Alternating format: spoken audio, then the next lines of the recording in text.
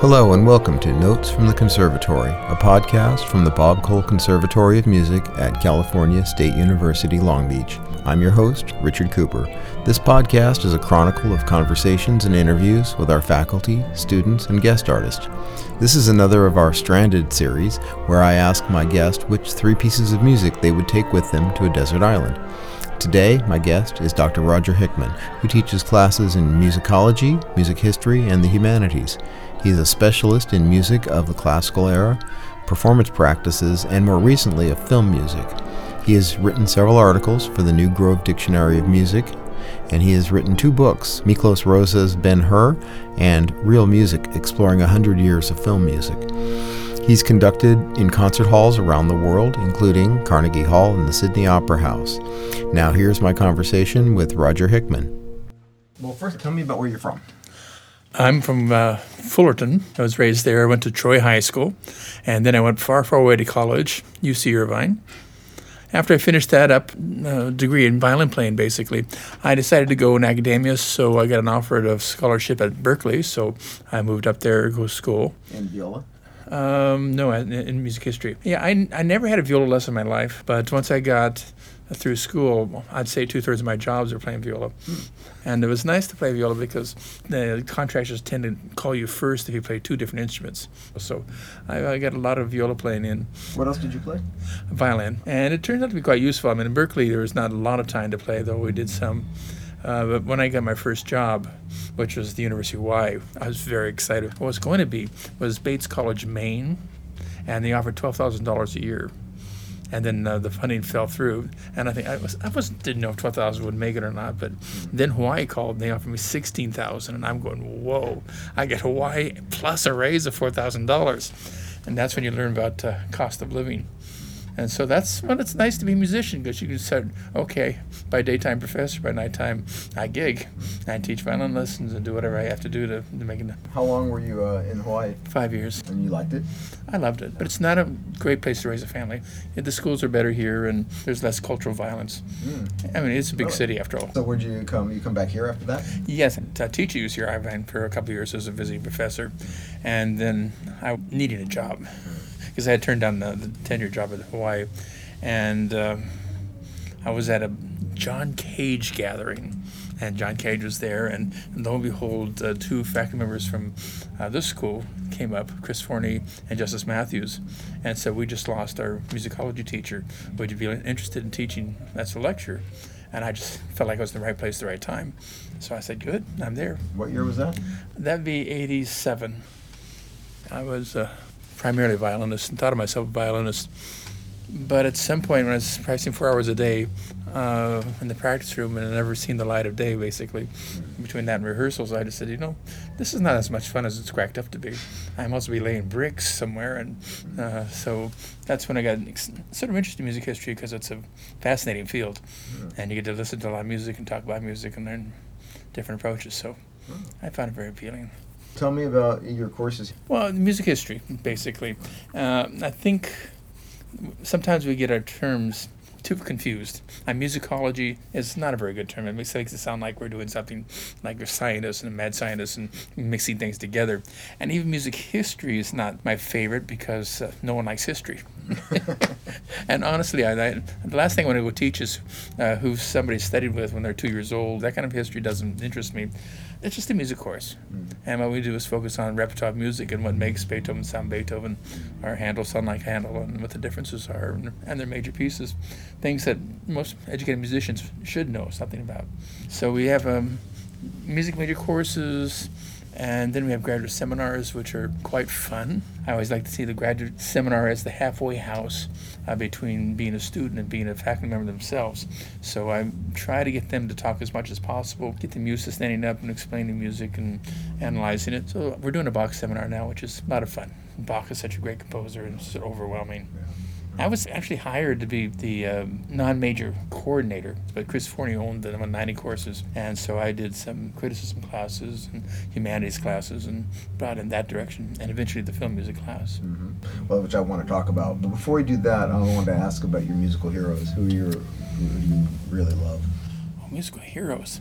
I mean, I love Stravinsky, and one of the reasons I love Stravinsky is because he wasn't a child prodigy. And I get so tired of reading that so-and-so was 2 years old and doing this, and Chopin was doing this when he's 10. What chance do the rest of us have against that? But here's a guy who decides at 20 that he wants to be a composer. And he hasn't had any formal lessons, and he's just maybe sung a little bit, but he has 7 decades of outstanding music in front of him. So that's kind of one of my heroes. All right, before we go on, tell me about film music. How did film music become such a huge part of your life? Well, actually, I hope it's all right to say this, but no one's ever going to listen to this hardly. John Carnahan was chairman and just sort of walked up and stuck his arm around me and said, the art history classes are killing us. They're getting all this enrollment that could be us, and our classes are dwindling. Can you think of anything that can attract more students? And so I said, well, in my humanities class, every time I do a section on film and music, everybody's really excited. So I never likes to watch movies, so why don't I just do a movie class? And I was sort of tossing this off before I realized how fascinating the topic this was. And then I started preparing a class and studying the music and just go, wow, there's some really great stuff out there. So I got more excited and put together a textbook for my class just on my own. And then Norton Chris called and said, we're looking for somebody to create a textbook for us. So that's where I got started on the Norton path. And your textbook is very popular, apparently, right? It's doing well. Yeah. Canada, East Coast. Yeah. All right, so what's your first piece? The first thought was to get something that's a beautiful piece of music. And so I went to the Schubert Cello Quintet First Movement, which has dynamite material over, and it has a good range of moods too. So that'd be something that'd be worth listening to and very enjoyable. Okay, particular performance that you can think of? The Weller Quartet, or Quintet, is really terrific. Okay. So now tell me about why. Why is this piece so special to you? It shows Schubert at his best, and it's very classically oriented. I mean, the first 3 chords set up the whole rest of the piece, and it just goes from consonance, dissonance, and back to consonance. Wonderful sound. And then you have the interplay of the 5 instruments, which he does very uniquely, sometimes doubling the cello, so it has this enormous bass sound, and really beautiful. The second theme is like the Unfinished Symphony First Movement. It just falls a third, and it's very leisurely dance-like, and all of a sudden, poof, it drops again to the dominant, and what a wonderful effect. So harmonically, melodically, dramatically, I just think it's a terrific piece. Do you remember when you first encountered it? Yeah, in my music history class when I was an undergraduate, my teacher, Colin Slim, played it for us and said, if I was ever on a desert island, this would be the one piece I'd take. And that's always stuck with me and said, he's right. Okay, and what was your second choice? Well, I had originally thought of going with the Jupiter, finale of the Jupiter by Mozart, because it's just such a great piece, and you can listen to it over and over again. But I changed my mind as we sat here. I think I'll go Fingal's Cave by Mendelssohn. Why is that? Well, I'm on a desert island. It's got waves and water and everything you need about it. And it's a wonderful piece of music with a delightful sonata form, and it's got the gorgeous second theme. Donald Tovey says was the best melody ever written in the 19th century. It's gorgeous. It is so ingenious, the march, like development section, how it builds, and then the spectacular recap, and then just closing with clarinets, sort of fading away. Just not bad for a 20-year-old kid. Again, do you have a particular performance of that one, you think? Yeah, my own. I got started that way. It was a mall concert, and I played in the Irvine Symphony, and I played viola. The conductor called me the day before the concert and said, I am sick as a dog. I need somebody to conduct. And I go, yeah, I'll do it. And I said, thank you for asking me first. He said, I didn't ask you first, I asked you last. You're only a fool enough to take this. But there I was. It was an hour and a half worth of music, and we had an hour rehearsal ahead of time. And if I haven't studied conducting, I've studied a lot of conductors, and I know all the mistakes. So I knew, don't do the big stuff, don't try to shape it. Tell them where the repeats are. Get the road work down. We got it down, and they played, and then we did, Fingal's Cave was one of them, and so I was able to cue. The conductor never liked to cue at all, and so they seemed to like me. And then I got a call about 2 days later, and the main conductor said, I can't be a director and conductor at the same time. It's killing me. So you take over. Next thing you know, I'm in the Orange County Performing Arts Center. I've got Bob Hope. I'm doing a show with him, and Sidney Weiss, who's a concertmaster at the LA Phil's, doing Beethoven Violin Concerto. Charles Rosen, the great pianist, come over and did Beethoven Fifth. So it's just, wow. I started conducting at the top. And your third choice would be? Well, the one that came to mind most, and it's because it's not only the music and how beautiful it is or how many times you can listen to it, but music, we're special. We have associations with pieces of music. That is, we often remember who we were with, who we may played this with, or who the first person I was sitting next to when I heard this piece. Maybe there's a romantic moment and that piece was playing. You have all these associations that you can put into a piece of music, and when you hear that piece of music, those swell up too. So that's why I was going with the Tchaikovsky Symphony No. 6, the third movement, Pathétique Symphony, primarily because my next lucky stumble was my second year here at Cal State Long Beach, and Ron Sindelar, who was chairman. And he came and said, this is 10 days before the semester started, and I have to already prepared all my classes. But he said, bad news, our conductor, Akira Indo, just left us. And I started staring at him like, what, so? Then he said, you're the only person who knows where the cellos sit on our staff. And I just like, oh no, really? You want me to take over a big program like this from no scratch? And I said, yeah, and you can pick all the repertoire you want, but we have the first concert in 5 weeks, and they've all been promised the Pathétique Symphony of Tchaikovsky. And of course, I'm dying here. I'm a Berkeley guy. We don't like Tchaikovsky. We don't listen to Tchaikovsky. Why don't people from Berkeley like Tchaikovsky? Well, I mean, I was raised in the modernist era. Yeah, and so my teachers are all with the modernist critics, and there's kind of an unwritten philosophy, if people like music, it can't be any good. People like poppy music. No, we don't pay any attention to it. We like Rachmaninoff. No, one of my friends wanted to do a dissertation on Dvorak, and they said he wasn't substantial enough. Thank God for the postmodern era, where we can actually study these. So it wasn't just Tchaikovsky; it was anything from. Yeah, well, I learned my lesson because I just suddenly loved Tchaikovsky, and I just got to see that he's a much better composer than my Berkeley teachers, and he's got much more depth, and he's not just tunes and climaxes. He's got some good stuff going there, harmonies. There's a thing in one of my comp students, I always tell them that John Cage, his music is much better than it sounds. That's kind of like Joseph Kerman comment. He would say, Wagner is better than he sounds, Puccini sounds better than he is. I like that. His little nasty self. Yeah. Then I sort of packed up, went to the first rehearsal, and there we had 10 flute players show up, 8 trumpet players, and 6 violinists. I said, all right, now I've got 4.5 weeks to try to put an orchestra together. And so it was like mad. I'm trying to recruit, which is I learned all about recruiting by that point. So I finally got it to 8 firsts and 6 seconds, which was reasonable. And the cellos are good, and who cares about the violas? No, they were all right too. Solid group. The trouble is when you need the students more than they need you.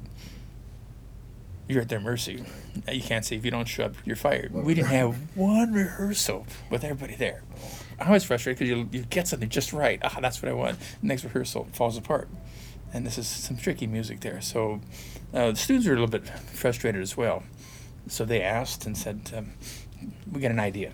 We want to have rehearsal at midnight, the day of the concert. If you can imagine that. And no one has an excuse for not being there. And everybody said they would be there. But we need you, of course. And what can I say? All right, I'll do it. But you can imagine, people just aren't alert at midnight, 1 o'clock. So by 2 o'clock, I said, that's it. No more blood on this turnip. And how would I say this delicately? When musicians get depressed, they like to drink. And so somebody said, hey, let's go get a drink. And a lot of students said, yeah, that's a great idea. Then one student said, but what bar is going to be open on Sunday at 2:30? And Richard Atkins, a wonderful violinist, I know a place. So we all followed him. And so here I am leading, I'd say at least about half my orchestra into a bar. And it's a gay bar. And at that time, my sensibilities were not like they are now. Going, oh my God, I can see my PhD going out the window right now. But that went fine. And we had good service and everybody enjoyed themselves.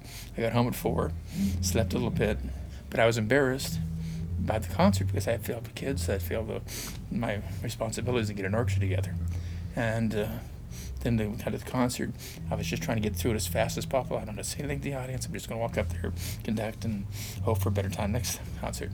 You're in the middle of conducting and you look around saying, who are these people? No, they look like the students we were rehearsing with, but now not playing like that at all. They're just playing way over their heads.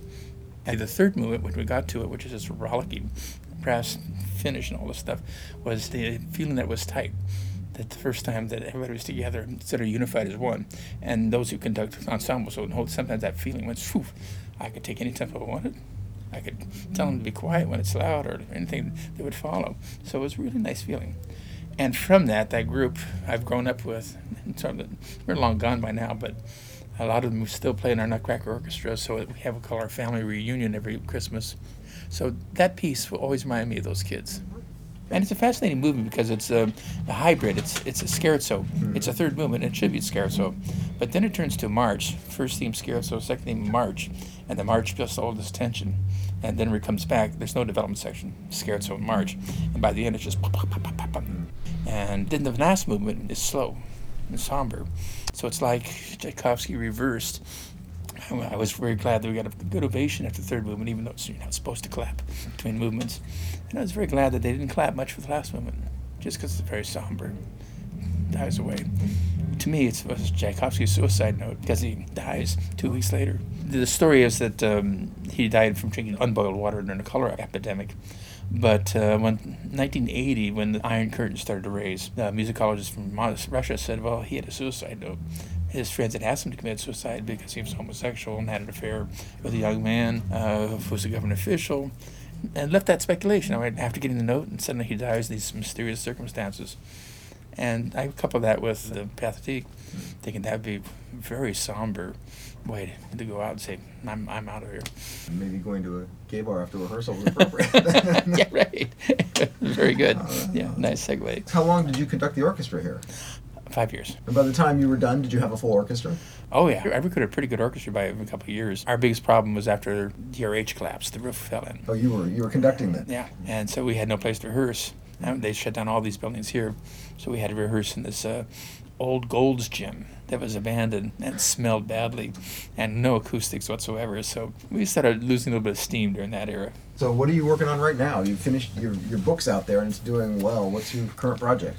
I've really enjoyed getting that second edition done. It's like doing a sequel to a movie. This time I'm going to do it right.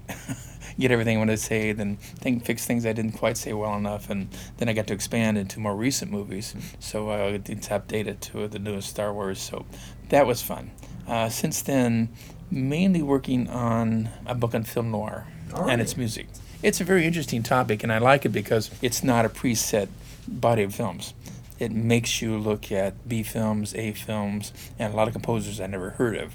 Whereas normally, if I want to study Steiner, I only do Steiner scores, and I don't see what film was really going on at that time. So I get a much better understanding of what's the progress of the 40s and 50s in filmmaking and film scoring.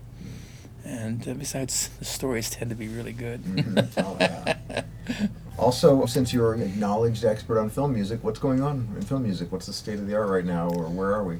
Well, I was struggling how to address the modern approaches to film scoring because personally it's not my favorite approaches, but I don't want to say that in the book. I mean, that's not my job. But it's sort of dawned on me what we've entered is a minimalism has impacted filmmaking. And I really maybe started with Shawshank Redemption, which uses it in a very interesting way to make it feel like he's trapped in this prison. Then it started moving into action films. And The Matrix, to my mind, is the first one to really introduce minimalism for action scenes. And then that was picked up, and you start to get a point where you don't need an orchestra, you just need drums. Get a taiko drum set and just start banging on them, and you got an action scene going on. So I like to juxtapose the John Williams action films with even like Skyfall, where they're just no thematic references at all, they're just lots of sounds. So, lastly, I always invite my castaways to take one book with them. Probably a book of short stories, but maybe one of our noir writers from the mid-30s, and be able to have a variety of stories, and some of them were quite fun and interesting. Like Chandler, Twist. Mickey Spillane, Yeah. something like that. Yeah. All right, well, thank you very much for allowing me to cast you away. Thank you. Glad to get back to. This has been Notes from the Conservatory from the Bob Cole Conservatory of Music at California State University, Long Beach. Thanks for listening.